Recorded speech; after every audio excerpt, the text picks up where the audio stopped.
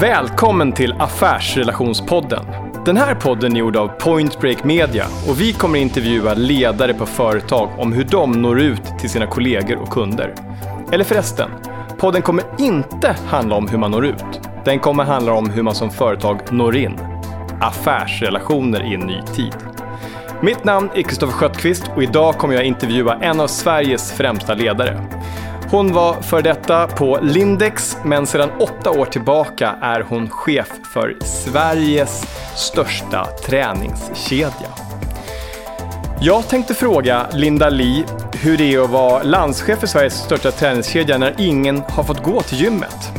Jag tänkte fråga Linda Li om hur Sats har gjort om sitt koncept för att nå ut eller nå in till medarbetare och medlemmar. Och sen tänkte jag såklart fråga Linda Li hur hon surfar. Välkomna hit till Affärsrelationspodden, Linda Li Cederroth. Tack. Visst var det ett coolt intro? Jättefint. Hur är läget? Det är så bra så. Ja. Berätta lite kort om dig själv bara. Jag vet att du liksom är uppe i högvarv, men jag är så glad att du tog dig tid att komma till vår studio idag för att spela in den här podden. Ja, jag är så glad att jag får vara här. Tack snälla. Ja, vad ska jag berätta om? Nej, du kan bara säga så här, jag heter Linda Li och liksom jag är Sverige, eller landschef heter det va? Ja men precis, jag heter Linda Li Cederroth och jag är då landschef för Sats, träningskedjan, både för Sverige och Danmark. I Sverige har jag fått förmånen att arbeta i 8 år och för Danmark så har jag arbetat nu och haft 1,5 år. Senaste 1,5 året har jag haft hand om Danmark också. Vi är så glada för att ha dig här i studion, Linda Li, för vi tänker att du måste ju vara en av de ledare som har absolut mest utmanande jobbet idag. Så att för att tänka till här och ta oss tillbaka till februari 2020, alltså för ett drygt år sedan. Då står vi där i januari, februari, början på året. Jag kan tänka mig att det är mycket folk som tecknar nya medlemskap i januari när de har lagt sina nyårslöften. Hur var läget då? Kan du ta oss tillbaka till den tiden? Ja. Innan corona, pro-pandemi. Precis. Jag gick faktiskt tillbaka i min kalender för att göra mig påmind om hur livet var då. För att det är så länge sedan så jag nästan har glömt bort att det fanns ett liv före pandemin. Men det gjorde det ju. Och i februari där, som träningskedja så har man ju en av de största perioderna av att sälja just medlemskap i januari och februari. För alla vill ju sätta igång, starta ett nytt år, uppleva att man förlivar sina nyårslöften och att man är liksom good to go till sommaren.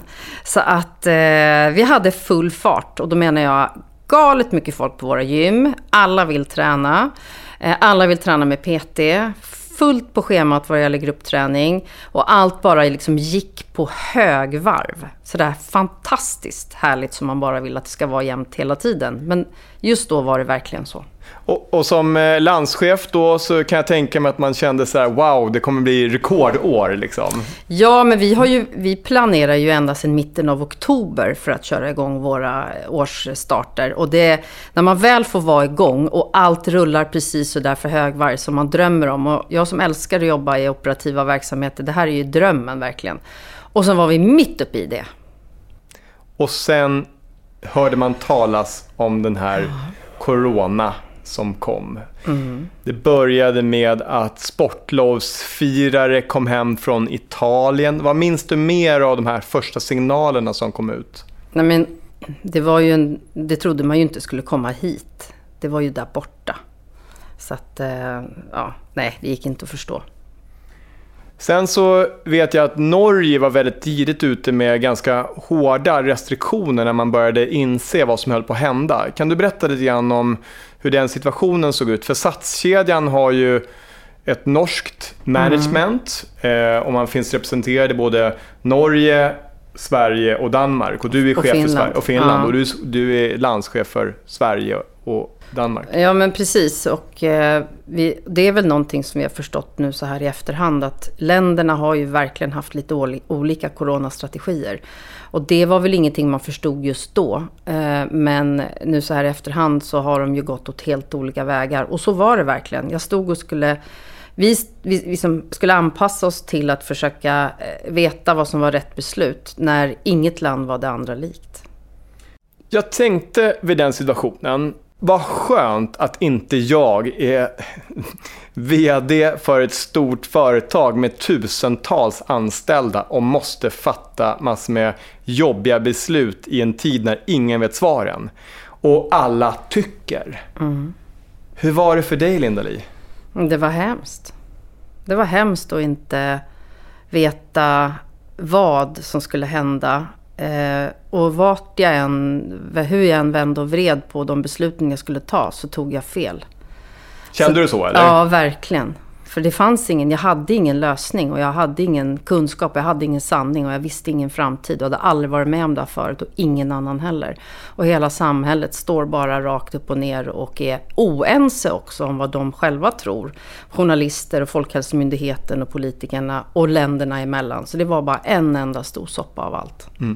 Och dessutom har du tiotusentals medlemmar som har krav på er som anläggning. Du har tusentals anställda som känner sig oroliga för att gå till jobbet.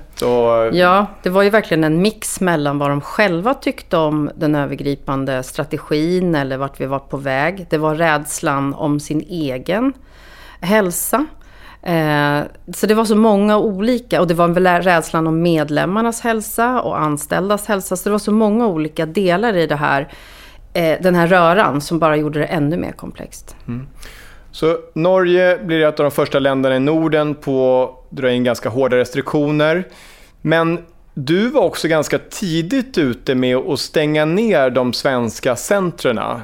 Du gjorde det före egentligen Folkhälsomyndigheten tvingade er att göra eller rekommenderade det? Det fanns aldrig någon tvingande rekommendation, vare sig före eller efter. Det var vi som bolag som tog beslutet att det här var någonting som är så ogripbart och så svårt att förstå och så svårt att ta beslut i.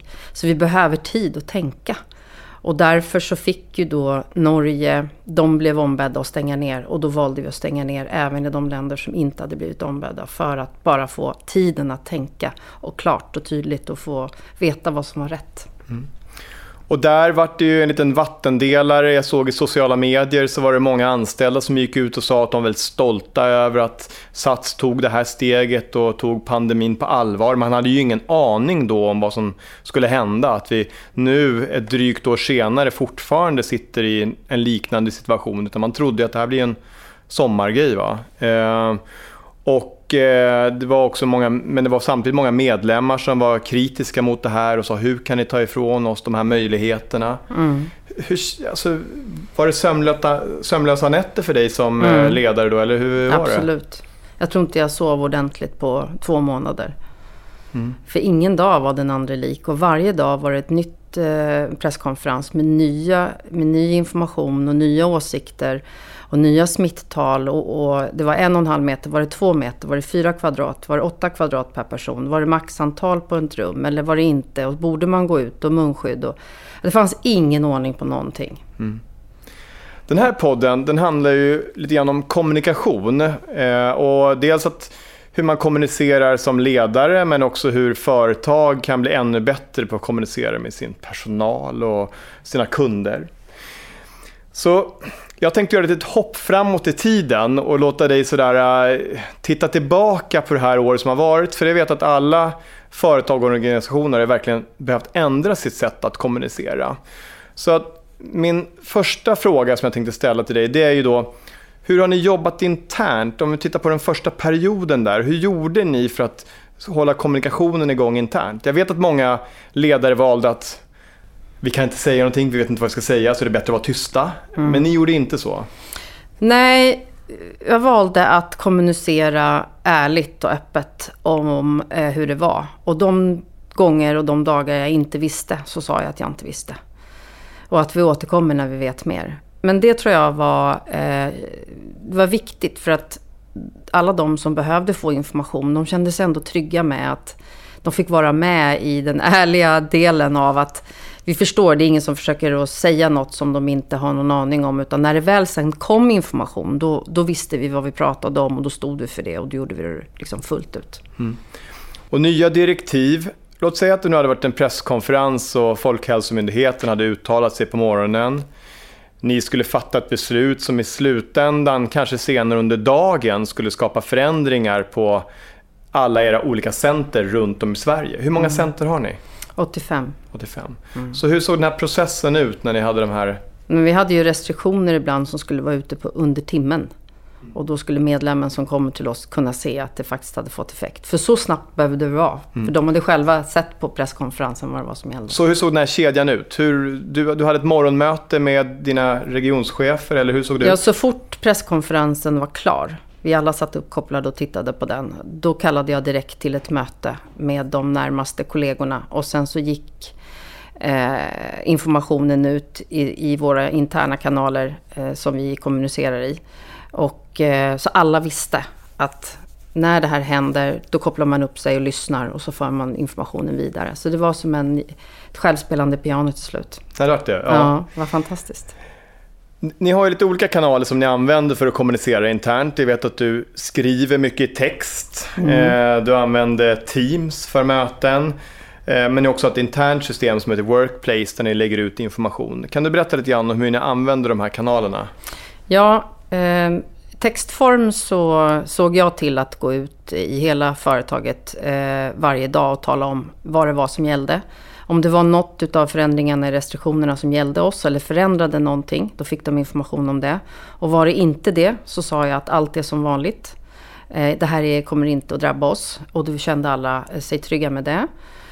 Och var det då någonting som skulle tas vidare i form av en specifik förändring i en restriktion då gick det vidare ut från mig till regionchef, till platschef ut i klubben. Och till alla då som är anställda på respektive gym kan då läsa exakt det som gäller för sitt gym. Vad var den vanligaste frågan eller vad var den största oron som har uppstått under det här året? Vad har dina kollegor frågat om? Vad de vill veta mer om? Dels är de oroliga för sin egen hälsa, om de själva skulle bli sjuka och hur man faktiskt blir smittad. Och det var ju från början ingenting vi själva visste. Vi visste ingenting mer än Folkhälsomyndigheten såklart.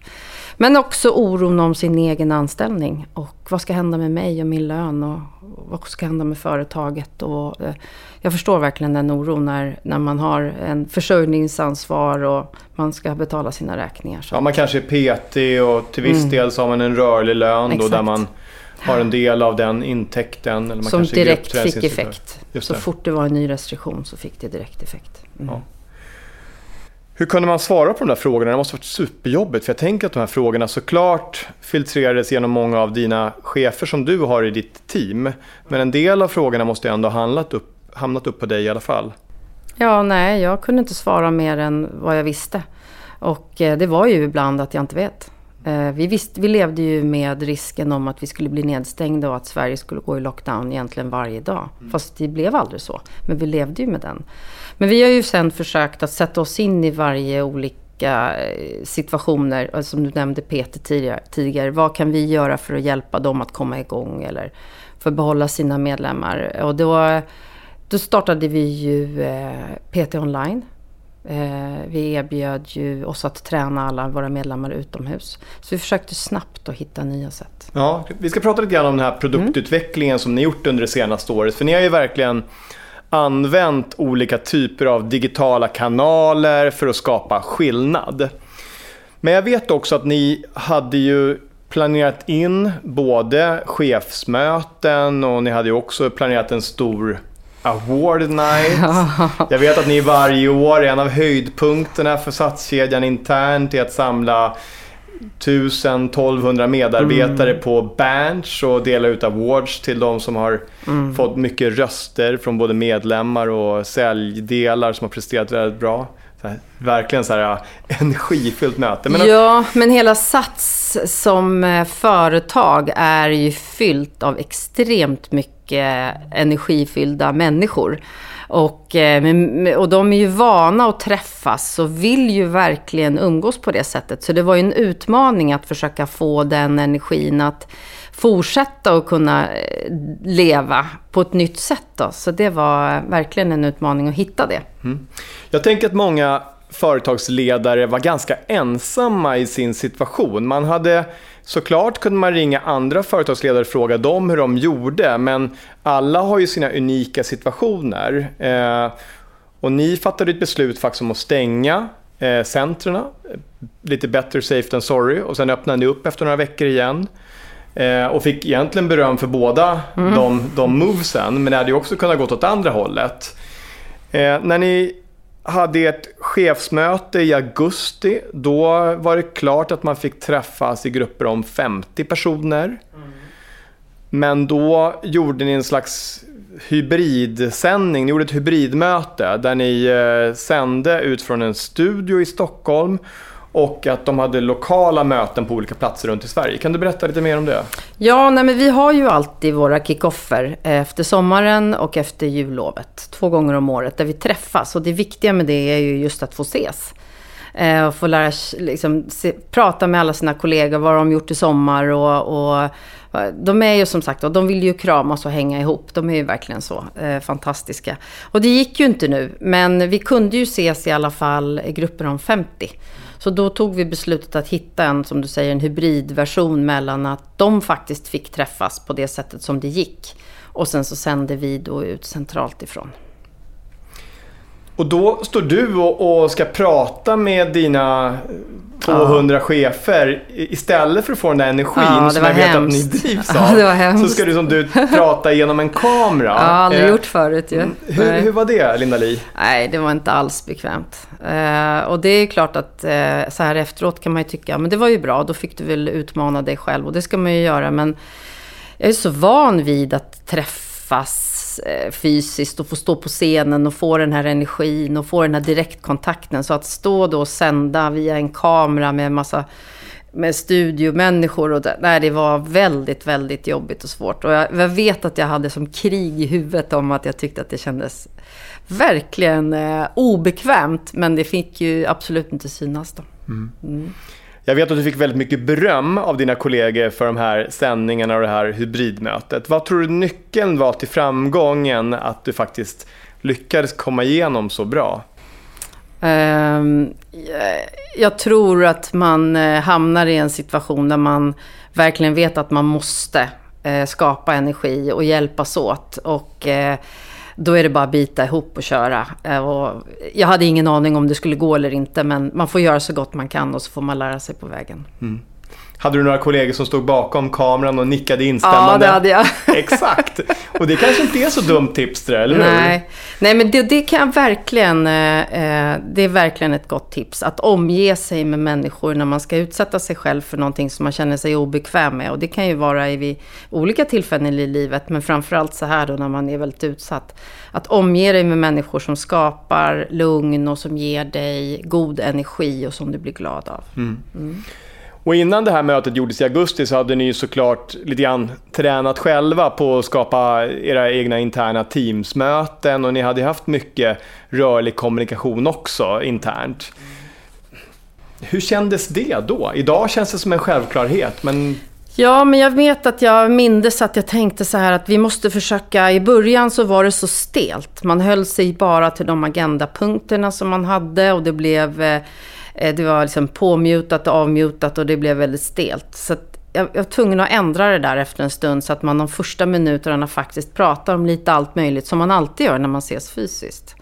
Så det gäller att lätta upp stämningen lite. Det är inte allvarligare bara för att det är digitalt. Och sen en annan stor grej som ni var tvungna att ställa in. Det var då eran legendariska awardskväll som ni 5 år i rad har genomfört på Berns. 1000 personer, det kan vara artister, det är ett otroligt pådrag när det där sker. Ja, men det var så, Kristoffer, det här var ju den mardrömmen att behöva ställa in det här. Ja, så vad hände istället? Kan du berätta och ge lyssnarna lite tips om vad ni gjorde istället? Ja, men det var ju kaosartat såklart att inse någonstans att den här pandemin kommer att hålla i så länge, så vi måste ställa in vår absolut största personalfest där vi alla ses verkligen fysiskt och kramas och har det sådär superhärligt tillsammans. Och dessutom på Berns. Men det var ju bara att försöka tänka till lite grann och låta många människor ha inspel på vad de skulle tycka fungerade bra och vad som skulle kunna ge samma typ av energi ändå. För vi var ju tvungna att hitta en annan lösning. Och också en typ av hybridmöte blev det, kan man säga? Ja, men precis. Vi tillämpade lite grann samma tanke eftersom vi hade fått så fin feedback från vår kick-off och de här hubbarna som vi hade med 50 personer i varje. Det var väldigt uppskattat. Så vi beslöt oss för att hålla kvar vid den typen av tanke. Men skapade då 2, 3, 4 center fick samlas tillsammans. Så att de inte blev fler än 50. Men då kunde de ge varandra energi. Och därifrån, och så sände vi ut då centralt ifrån och gav ut de här priserna. Ni har ju en väldigt duktig intern avdelning som genomför allt det praktiska när ni liksom skapar de här typerna av egna events. Men den avdelningen hade ju å andra sidan ingen vana att göra tv-sändningar eller göra liveproduktioner. Nej, vi kunde ingenting om det såklart. Nej, så ni tog hjälp där. Och kan du berätta om den upplevelsen så att kastas in i en ny typ av värld? Vi pratade lite grann tidigare om det, att prata genom en kamera istället för att prata med människorna. Men det viktiga är väl att man verkligen får en samarbetspartner som man känner sig trygg med och som man vet man kan lita på, som också kan ge en vettig feedback. För man är inte bra på detta. Och man kan inte hålla tillräckligt många tankar igång samtidigt. Utan man behöver ha någon som verkligen kan ge en bra och ärlig feedback. Även om den smärtar ibland så blir det bättre i slutändan. Och er award. Jag smygtittade på den här sändningen. Vilken känsla det var. Alltså vilken energi det uppstod på de här olika platserna runt om i Sverige när de här priserna delades ut. Ni hade gjort en annan liten häftig grej också. Ni hade ju spelat in 10 stycken korta filmer i förväg där många av de nominerade i det här hade fått exponeras. Det är någonting som ni hade gjort innan också. Ja, men det var ju det som var så fint då när vi fick hjälp med att producera den här awardsen. Det var ju att den blev ju mer levande, för det blev ju inte bara att dela ut, även om det inte bara, men det blev ju en mix av att dela ut priser och sen också få en kontakt med de här olika hubbarna och sändningen som vi gjorde ifrån. Så att det blev som en givande och ett tagande och att man kände att det levde däremellan. Och det var ju hela skillnaden för att man skulle tycka att det faktiskt var som ett program att titta på. Jag tänkte prata lite grann om det här låter lite sådär internt begrepp, men er externa produktutveckling. Det låter supertråkigt, men jag tänker mera hur ni har utvecklat era träningsprodukter och era tjänster under det här året. För att om man är ett center som bygger på att medlemmar kommer in genom dörren, de jobbar med liksom gruppträning, de går till en maskin och ror, eller man ställer sig på ett löpband. Hela affärsidén är ju egentligen att folk ska liksom checka in på centren och träna där inne. Ni hade ju redan en online-plattform som man också hade tillgång som medlem. Men vad har utvecklats? Vad har hänt? Nej, men det blev ju direkt när vi insåg då att vi var tvungna att stänga ner våra fysiska gym då. Sverige var ju bara nedstängt i 2 veckor, men i de andra länderna så Norge och Danmark var ju stängt över 3 månader i sträck, den första lockdownen. Och då insåg vi att vi måste ju snabbt tillgodose våra medlemmar med en träningsform som de faktiskt kan göra när de är hemma. Och då hade vi, precis som du säger, våra online-klasser. Det vi såg till då var ju att spela in väldigt många fler snabbt. Och dessutom så la vi upp en ny plattform där man kunde då när vi livesände också. Så att man känner att nu händer det, nu tränar vi ihop allihopa samtidigt. Det ger en dimension till. Okej, snyggt. Så att flera livesända träningar, eller ni införde det. Ni ökade antalet utbud som man liksom kunde titta på online, inspelade klasser. Och jag vet också att det var många av de lokala centrerna som faktiskt spelade in sina egna träningstips också. Nej, men absolut, alla gick ju full fart på att bara försöka nå ut. För vi hade ju då lokala Instagram-konton som varje klubb jobbade för också. För jag följer några av de där kontona och jag tyckte det var superinspirerande att se hur alla de här, trots nedstängningen, verkligen ville att sina medlemmar skulle hålla igång. Jo, men både instruktörer och PTs, de har ju en medfödd liksom, otrolig känsla av att de verkligen vill nå ut och hålla människor i träning. Och de gjorde ju vad som helst för att det skulle lyckas med. Och det gick ju väldigt bra också. Mm. Så utöver det så vet jag inte om jag lanserat några andra tjänster också. Det här låter nästan liksom, otroligt, men sjukgymnast online, hur funkar det? Ja, men det är precis. Vi utvecklade en plattform då i en speciell app där vi då sålde PT online. Och nästa steg då var ju att testa, går det att sälja fysioterapi på online, och det gick också. Så att folk som hade problem med sin axel eller armbåge eller svårt att röra sig eller hade träningsskador kunde alltså för normalt känner man att det borde vara lite handpåläggning och sådär på det. Mycket av det som de gör är ju att man behöver få tips på rörelser och träna själv, och det gick ju faktiskt att göra online. Så det var också fantastiskt. Men det är också det där att när efterfrågan blir större är det lättare för oss att ge mer utav det som efterfrågas. Och där har vi ju tagit stora steg framåt som inte hade gjorts om inte pandemin hade kommit. När jag sitter och pratar med dig, Linda-Li, så först så tänkte jag sådär för ett år sedan, inte avundsjuk på Linda-Lis jobb. Alltså det måste vara det svåraste man kan ha just nu, att försöka fatta alla de här besluten med alla de här människorna som tycker och tänker kring det ni gör hela tiden. Men när vi sitter och pratar om träning och hälsa så tänker jag också, du måste ha världens roligaste jobb. Ja. Alltså att ha tusentals kollegor som varje dag inspirerar tiotusentals människor att faktiskt ta tag i sina liv, må lite bättre. Och alltså det måste vara så häftigt. Nej, men att jobba efter en vision som är att man ska göra människor healthier and happier. Det är ju en helt fantastisk vision. Vem skulle inte vilja jobba i ett sånt företag? Det spelar ju ingen roll. Hur mycket vi än jobbar så är det aldrig tillräckligt. Det behövs alltid mer. Själv är ju en av de där personerna som ibland köper det här träningskortet och sen kan det ta väldigt lång tid innan jag kommer ner på anläggningen. Det är till och med så att ibland att jag får någon slags telefonsamtal från centret för att jag inte har varit där på några månader. Hur ska man göra för att komma igång? Ja, man ska ju inte ge sig själv en massa ångest för detta, utan ta bara väskan och gå dit. Och när man väl kommit dit, ja, men gör lite grann då. Eller ta en vända in och ta en bastu bara om det känns extra jobbigt. Men kom dit i alla fall.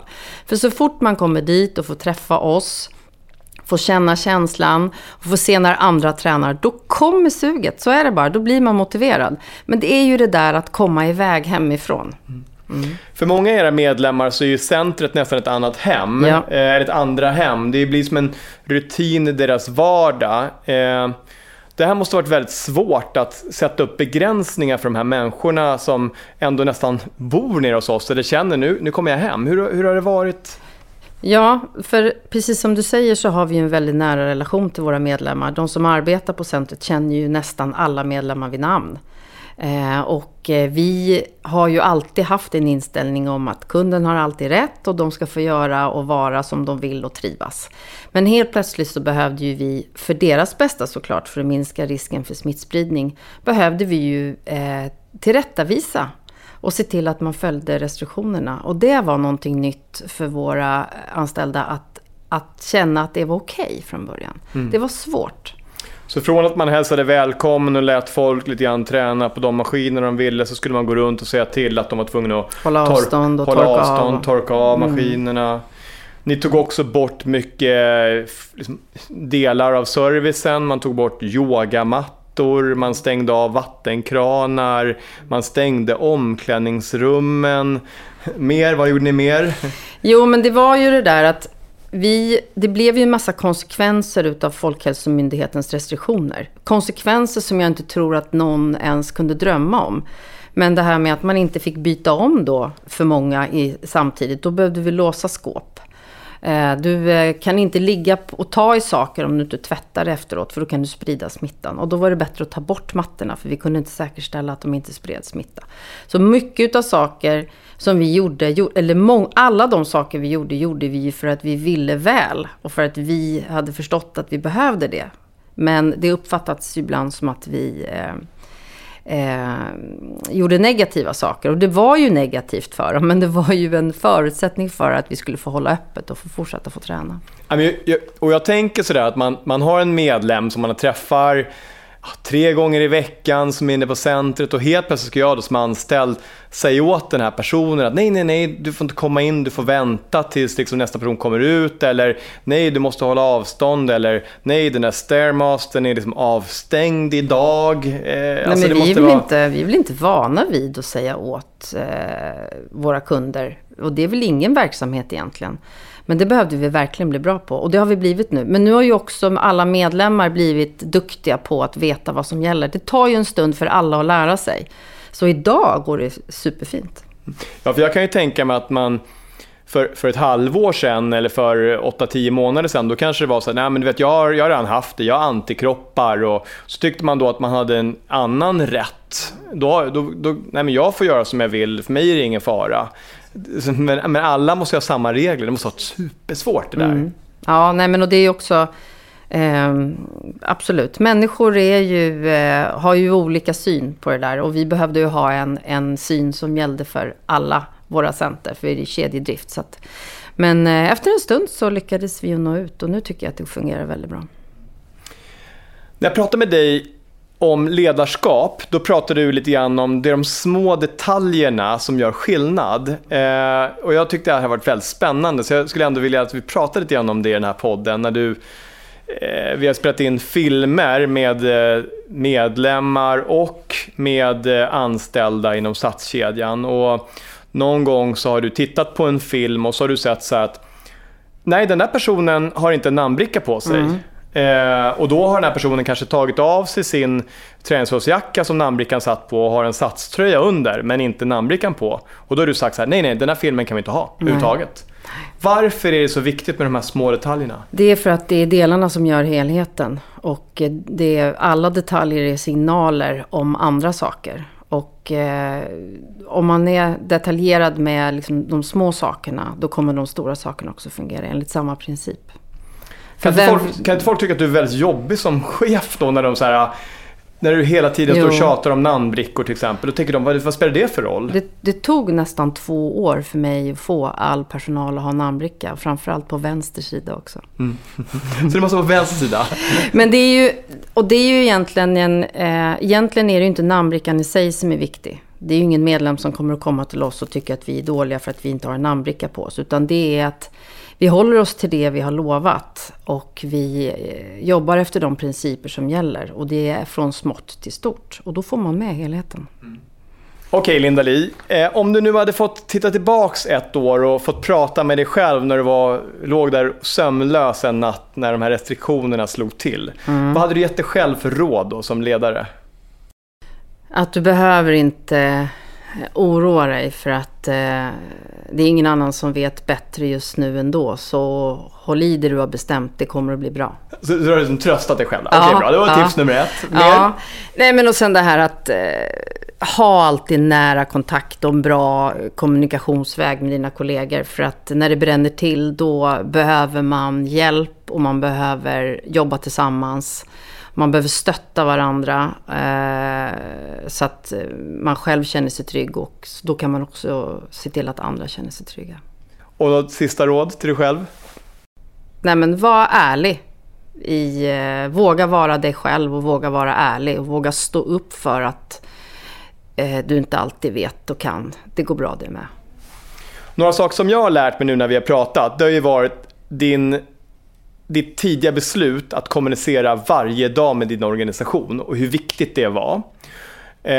Och jag är också väldigt imponerad över hur ni har skapat den här kedjan av engagemang hos era tusentals kollegor runt om i Sverige, där man verkligen var tvungen att få det att funka hela tiden.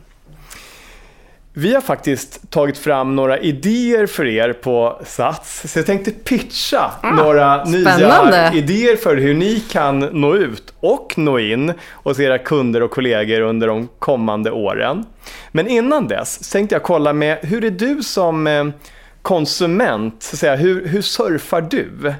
För vi är ju Point Break, det är ju liksom en surfterm, men hur surfar du? Och då tänker har jag lite frågor sådär som du får svara på vad du föredrar.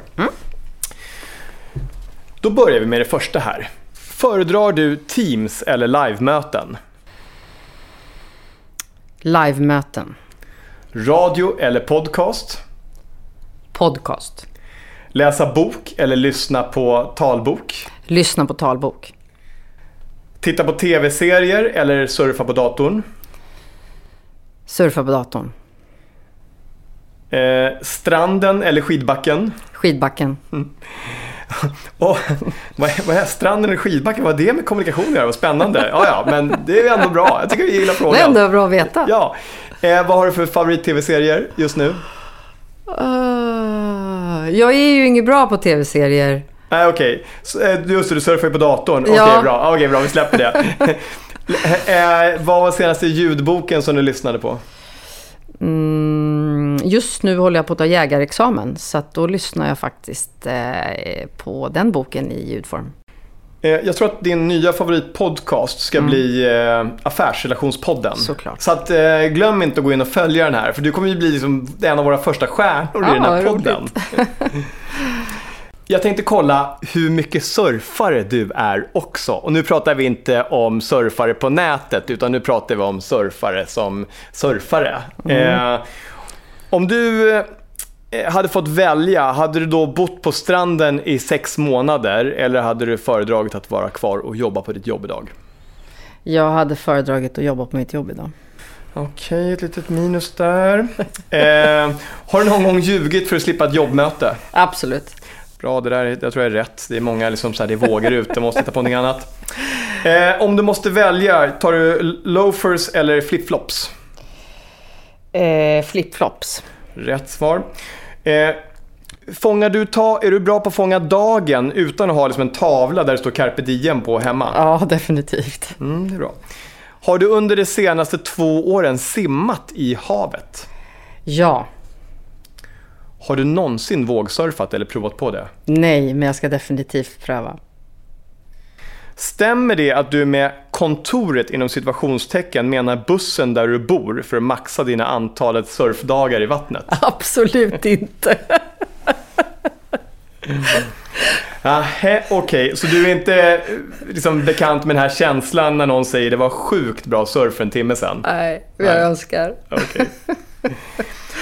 Vi ger det ändå helt okej och vi skulle såklart vilja önska dig lycka till som surfare. Så att, Linda Li, mina kollegor på Point Break, du vet de som jobbar med att hjälpa företag att göra podcast, film, livesändningar för företag. De satte sig ner och spånade fram lite mer eller mindre galna idéer för saker som ni skulle kunna använda för att nå ut och nå in hos era kollegor och kunder. Perfekt. Jag tänkte pitcha några av de här idéerna för dig nu. Ja, okay, gärna. Bra. Yes. Jag börjar med att ett förslag, och så får du bedöma det här på en skala mellan liksom 1 till 10.